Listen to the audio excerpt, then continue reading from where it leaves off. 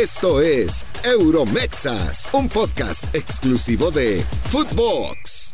¿Qué tal? Sean todos bienvenidos a una nueva versión de Euromexas. Yo soy Daniel Reyes, a nombre de este equipazo que hace posible que nos estén escuchando o viendo. Lo que ustedes desean está bien por nosotros. Les doy la bienvenida y, como siempre, a mi lado, arriba, abajo, a un costado, donde sea. Está aquí Luis. ¿Cómo estás, Keri? Amiguito, estamos ready.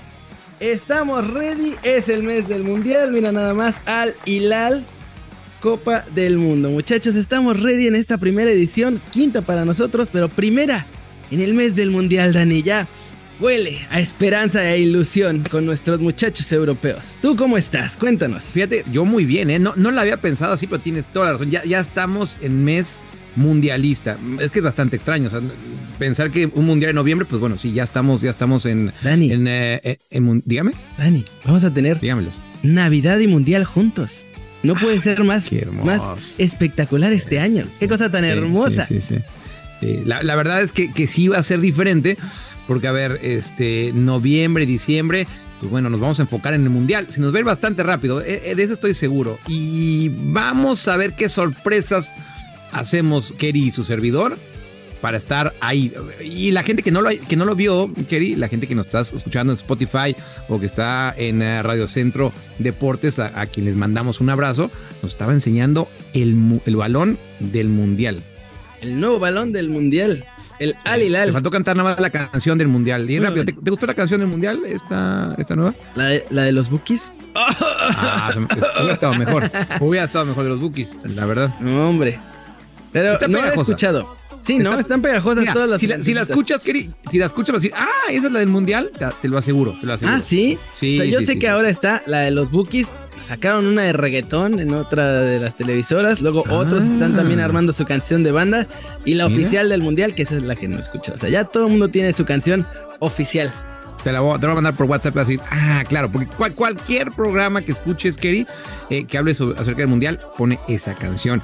Y hablando de mundial, antes de entrar con una decisión que va a causar polémica, quiero hablarte del mexicano que más en forma está y que tuve la fortuna de estar ahí. Chucky Lozano, Keri, Liverpool, Napoli, en Anfield. ¿Cómo ves a Chucky últimamente tú? Bien, perfecto. Lo entrevistaste, vi esa entrevista que hiciste en la Flash y explica que todo lo que ha trabajado esta temporada, te dice que ha sido solamente para llegar en la mejor forma posible al mundial, más que para el Napoli, que obviamente se refleja ahí. Te deja bastante claro que su objetivo era llegar al 100 al mundial. Y cuando le preguntaste de los cortes, me sorprendió la frialdad, es normal. Hay que cortar, hay que quitar a los maletas, hay que quitar la hierba mala. Es normal. Sí. Siempre ha pasado. Dijo. Sí, siempre ha pasado. Sí, hubo un par de respuestas que yo esperaba algo más político de Chucky, ¿no? Esa fue una de esas, digo, que lo diga. Y la otra fue... oye, Chucky, ¿los que están en Europa llevan mano para el mundial? Dijo, ¿sí? Claro.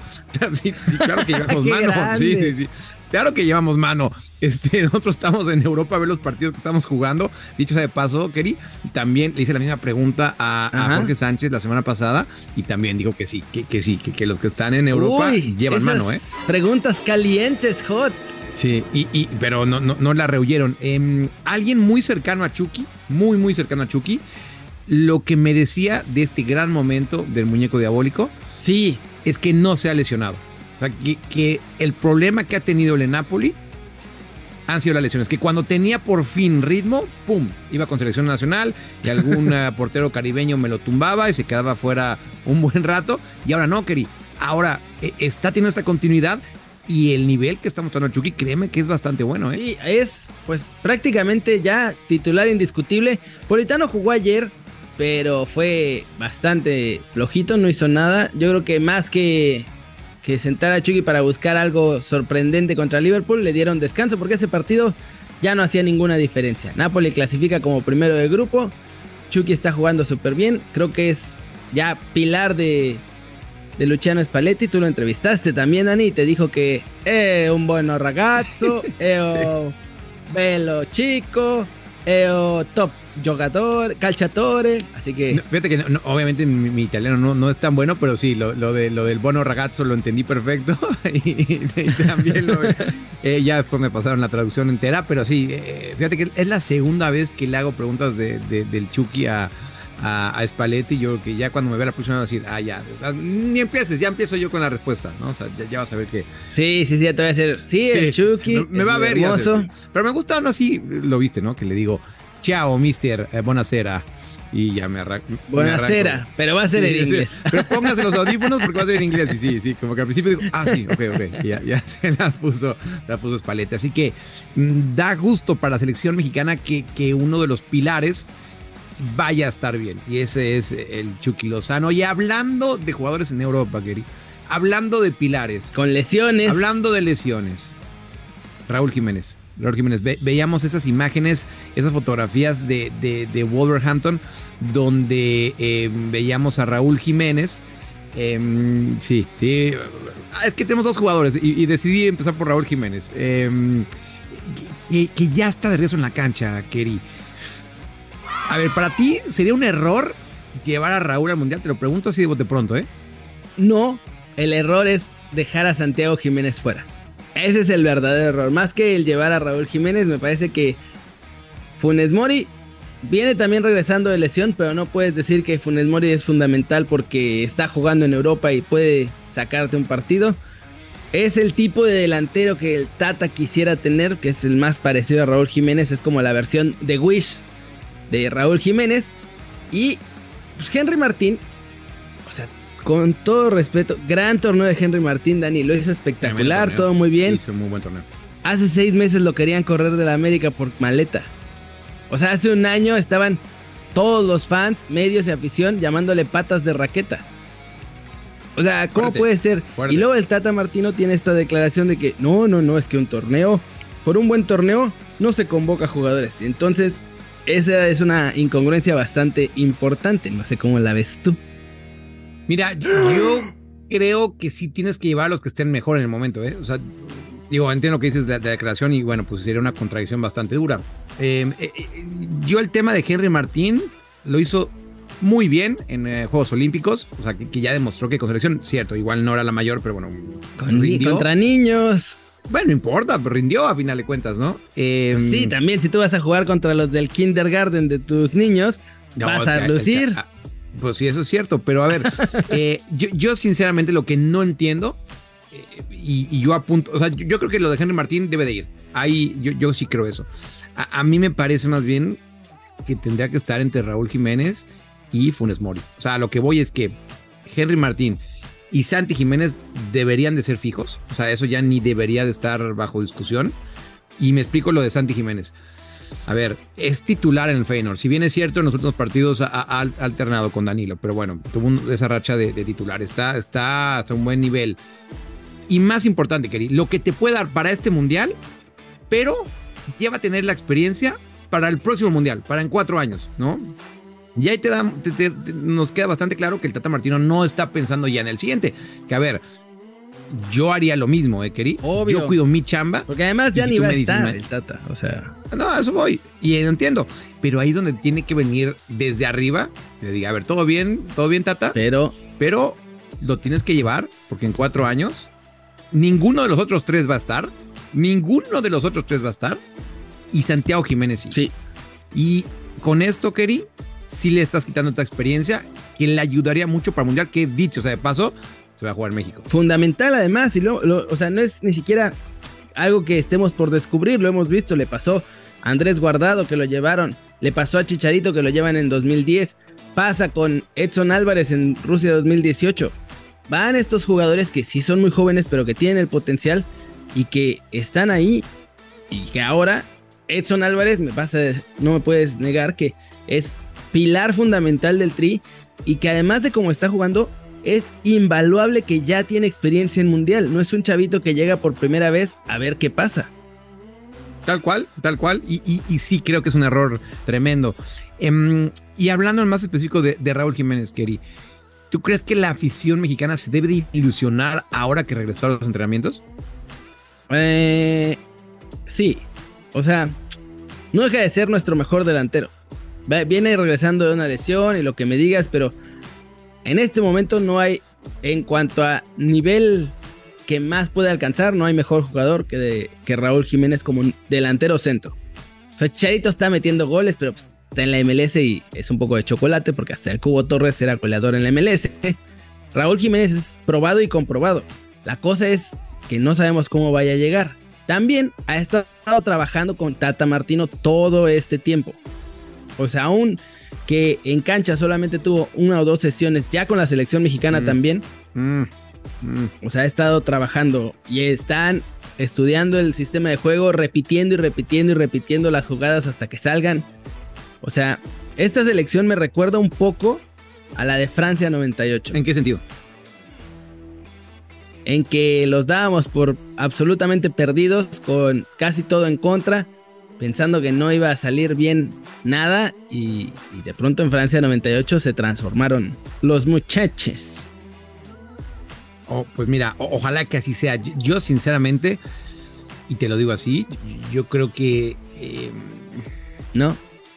Sería casi un error llevar a Raúl Jiménez, ¿eh? Porque no tiene ritmo. O sea, entiendo lo que me dices de que está entrenando con el equipo, de que está llevando este proceso. Pero ¿cuándo fue el último partido de Raúl Jiménez? Es decir, y que tu primer partido sea, por ejemplo, contra Polonia. No, va a ser contra Ojalá Suecia. Ojalá me equivoque. Bueno, sí, o contra Suecia, porque para el Irak no llega, pero yo sí creo que, y por eso te lo decía anteriormente, que tiene que ser el momento de los jugadores, ¿no? Y acá, digo, tampoco estoy diciendo que no lo lleven, pero acá meto en esa bolsa también a Héctor Herrera, o sea, que bueno, pues lleva unos meses del horror, a un nivel bastante bajo en la MLS, más lesionado, que tiene que ir, pues sí, yo creo que sí tiene que ir Héctor Herrera, ¿no? Y acá hablo también lo de Raúl Jiménez. El tema de Raúl Jiménez es que si llevas a Raúl Jiménez y dejas, Kerry, a Santiago Jiménez, yo creo que ese es el grave error. Ahora bien, si tú me dices, Kerry, llevas a Henry Martín, a Raúl Jiménez y a Santiago Jiménez, yo también, perfecto. Eso es lo que haría. O sea, yo ¿no? De hecho estoy 99% seguro de que Gerardo Martino sabe mucho más que tú y que yo. Pero seguro. O sea, seguro. Yo pondría a Santi Jiménez como titular en la selección mexicana. No solo por el momento, sino porque físicamente es el jugador más fuerte, grande y rápido que tienes. O sea, es el jugador que tiene ese fisiotipo europeo que los otros no tienen, ni Raúl. Y que cada vez está, o por lo menos cada vez usa mejor el cuerpo en el fútbol holandés y también en la Europa League. Lo está haciendo realmente bien. Hablando de delanteros, Kerry, y de lesionados, Tecatito Corona. Que no llegan. Que no llega. A ver, Kerry, estamos a 17 días. Sí, 17 días para el Mundial. Cof. Tecatito. A ver, no va a llegar. En teoría, Tata Martino tiene un plan, ¿no? Y tú que eres nuestro espía, ¿cuál es el plan del Tata Martino? ¿Llega o no llega? Sí, su plan es algo, o sea, su plan es esperar, esencialmente. Ahora están planteándolo de una forma distinta porque está en Sevilla, ahora ya creo que viene para acá, pero estuvo en Sevilla, donde fue una vez más a pedirle al Sevilla que le presten a Tecatito para que esté trabajando con los médicos de la selección mexicana para ver si lo pueden recuperar. Sevilla obviamente le dijo, no papá, eso no va a pasar. Y entonces, pues el plan de Sevilla es no prestarlo hasta que sea el momento en el que están obligados a prestarlo, porque aunque estén lesionados o pase lo que pase, como es el Mundial, a partir de cierta fecha los clubes están obligados a prestar a los jugadores a sus selecciones. Ahí ya se fregó. El Sevilla y los Wolves, aunque no quisieran, los tendrían que prestar. Pero el plan del Tata es esperar que le presten a Tecatito amablemente por ahí del 10 a 12 de noviembre para que viaje ya más en cortito de Sevilla nomás allá a Girona, que los médicos del Tri lo puedan revisar y entonces ahí decidir si va o no va. Y si el Sevilla no se lo presta, es decir, si para el 14 de noviembre el Tata Martino todavía no ha checado junto con los médicos del Tri a Tecatito Corona, en ese momento está automáticamente descartado. Aunque en Sevilla den buenas sensaciones, lo que sea, si el 14 no lo han podido ver los médicos del Tri, está fuera del Mundial. En este momento, o sea, Tecatito tiene como 10% de chances de ir al Mundial y Raúl Jiménez debe andar por el 80. Que dijiste. Ahora que hablas de las fechas, sí, el último partido que tienen los clubes es el 13 de noviembre, que es un domingo. A partir de ese, como bien dices, Kerry, los liberan. Ahí ya los tienen que liberar. Claro, los futbolistas que juegan en la Liga MX, bueno, pues ya tienen rato porque pues ya se acabó el torneo y mientras los han ido eliminando, pues se han ido sumando a la selección mexicana. Pero claro, los que están todavía en actividad, como el caso de Sevilla, por ejemplo, pues sí, a partir del lunes 14 tienen que soltarlos. Y el miércoles 16 es ese partido al que hacemos referencia ante Suecia. Ante Suecia ya en Girona. Vamos a ver qué es lo que pasa con el Tecatito, que está bastante interesante. Un tema que quería hablar contigo, los juveniles de Pachuca, que ya están con Ajax. Fernando Álvarez, Julio Pérez, ya están en Ámsterdam, están trabajando y van a estar 3 semanas con el Ajax. ¿Cómo lo ves? Sí, bien, es parte de esta colaboración que tienen Ajax y Pachuca. Fernando, ojo, que es un central que es considerado una de las nuevas superjoyas de Pachuca y tiene la posibilidad de jugar con la selección de México, con la de Colombia y con la de Estados Unidos. Ya estuvo con las 3 probando, pero ese chavito parece que es el que más potencial tiene. Mira. Y hay que estar al pendiente porque pues obviamente para que se quede con la selección mexicana, ya que los gringos van a estar insistiendo y la selección de Colombia también va a estar insistiendo, porque te digo que las 3 selecciones le ven mucho potencial. Ahorita está con México. Eso, ahí se tiene que quedar. Pero sí. Necesitamos mantenerlo. Si él quiere que se hable de él en Euromexas, ahí tiene que quedarse. Si quiere que lo olvidemos. Esa es la razón por la que eligen selección mexicana, Dani, para estar en este programa. Que hablemos de ellos. Y por ejemplo, pregúntale a Ricardo Pepe, que está arrepentido porque no hablamos de él. Se arrepiente. No hablamos de él. No sé de quién me estés hablando. Exacto, pero debe estar arrepintiendo. Sí, seguro. Pero mira, qué buena información. Querido. Sinceramente no tenía en el radar que tuviera 3 nacionalidades. Sí.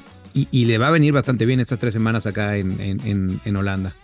Sí, Julio Pérez también es de los mejores considerados. De hecho, él iba a ir solo primero, pero Ajax pidió que fuera Fernando también a esta concentración. Van 3 semanas a entrenar con el Ajax y de regreso a Pachuca. No hay nada más que eso en este momento con esos 2 muchachos. Y digo también, nada más pequeño, aguas con Isaías de Pachuca. Ese muchacho, ese es el que me parece que va a ser el nuevo lateral izquierdo del futuro. Por encima de Dani Aceves, que mandaron al Real Oviedo, precisamente para desocuparle la banda izquierda y poder tener a Isaías como titular, que ha sido fundamental para Pachuca en este torneo, Dani. Y Aguas, que también hay que pelearlo con Estados Unidos. Uy, oye, y bien, la verdad es que bastante bien lo de Pachuca. Decías tú lo de el Real Oviedo, que no la están pasando bien. Perdieron ayer otra vez. Ayer perdieron contra el Villarreal B. Y por ahora, que si se terminara la temporada en este preciso momento mientras estamos hablando, estarían descendiendo. Van en el lugar 19. Claro, está muy parejo todo ahí. O sea, fea la con cosa. Un triunfo se podrían ir, por ejemplo, hasta el 15º. Pero sí.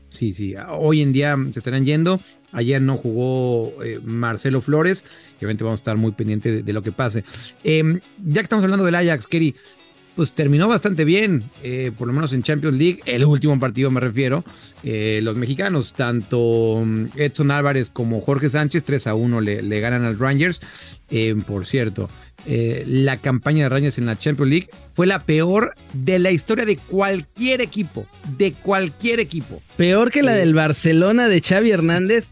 Imagínate, peor que la del Barça. Y eso ya era complicado, Kerry. No, estuvo feo eso, Todos sus partidos y tienen la peor diferencia de goles. O sea, nunca un equipo lo había hecho tan mal en la Champions League como el Rangers. Pues bueno, eso no es culpa del Ajax, que le marcó 3 goles. Y lo importante acá, Kerry, es que tanto Jorge Sánchez como Edson Álvarez fueron titulares y jugaron todo el partido. Se hablaba mucho de Jorge Sánchez, pero mira, acaba siendo titular y va a llegar como el lateral titular del Ajax al Mundial. Sí, y la verdad es que lo está haciendo bien. Digo, a ver, contra Liverpool estaba complicado. Contra el Napoli y Kvaratskhelia, que no ha habido un solo lateral que Kvaratskhelia no haya bailado. Así que tampoco es que lo haya hecho solo con Jorge y que los demás lo hayan frenado. Digo, y es un poquito el derecho de piso que está pagando. Y ojo, Dani, que estos muchachos se van a enfrentar a otro que está on fire. Me gusta cómo lo ligaste. Me gusta cómo lo ligaste. El fin de semana, fire. On fire, Eric Gutiérrez, que la semana pasada, Keri, el jueves, enfrentaron, escucha esto, y creo que no le dieron demasiada bola a esto, al líder de la Premier League, que es el Arsenal. Al líder de la Premier League. Guti. Baile con Guti ahí en el medio campo. 2-0 ganó el PSV. Voy a contar una pequeña intimidad, Keri. Cuando acabó el partido, tuve la fortuna de ir a su casa. Obviamente estaba su señora, sus hijos. Cenamos ahí. Y te digo algo, se le ve a Guti como nunca lo he visto yo en Holanda, ¿no? O sea, ya muy pleno. Seguro. Tal cual, esa es la palabra, pleno, como está jugando, como se está sintiendo, lo que aporta al equipo y lo más importante, Keri, cómo la gente quiere a Guti, ¿no? Y es gracioso porque... Es mexicano, Dani. Es mexicano, obviamente. Es el mexicano en Europa. Pero que a Guti lo trajeron más bien como un creativo o como un jugador que iba a ser diferente como 10. Y a final de cuentas... Hoy en día lo más importante de Guti es lo físico, es como lo que le imprima al PSV en lo físico. Y ojo, que cuando tiene el balón también sabemos la calidad de Guti. Así que bien por Guti, mi estimado Keri. Sí, yo lo pondría por encima de Héctor Miguel Herrera en este momento. Seguro. No, en la selección. Seguro. Eso haría yo. No va a pasar, pero eso haría yo. Sí. Keri, estamos llegando casi al final de este nuestro quinto episodio, algo que no ha logrado la selección mexicana en los últimos años. Llegamos al Keri. Quinto, Dani. Nosotros sí lo logramos, así que les damos las gracias por estar por acá. Yo sé que hay mucha gente que nos está viendo en YouTube en este momento, Keri, y les agradecemos. Sí. Y síganos viendo acá en YouTube, porque sí es bastante divertido. Pero háganos un favor, vayan a Spotify y escúchenos ahí unos minutos, Keri. Y eso con uno que nos escuche, para que cuente como descarga.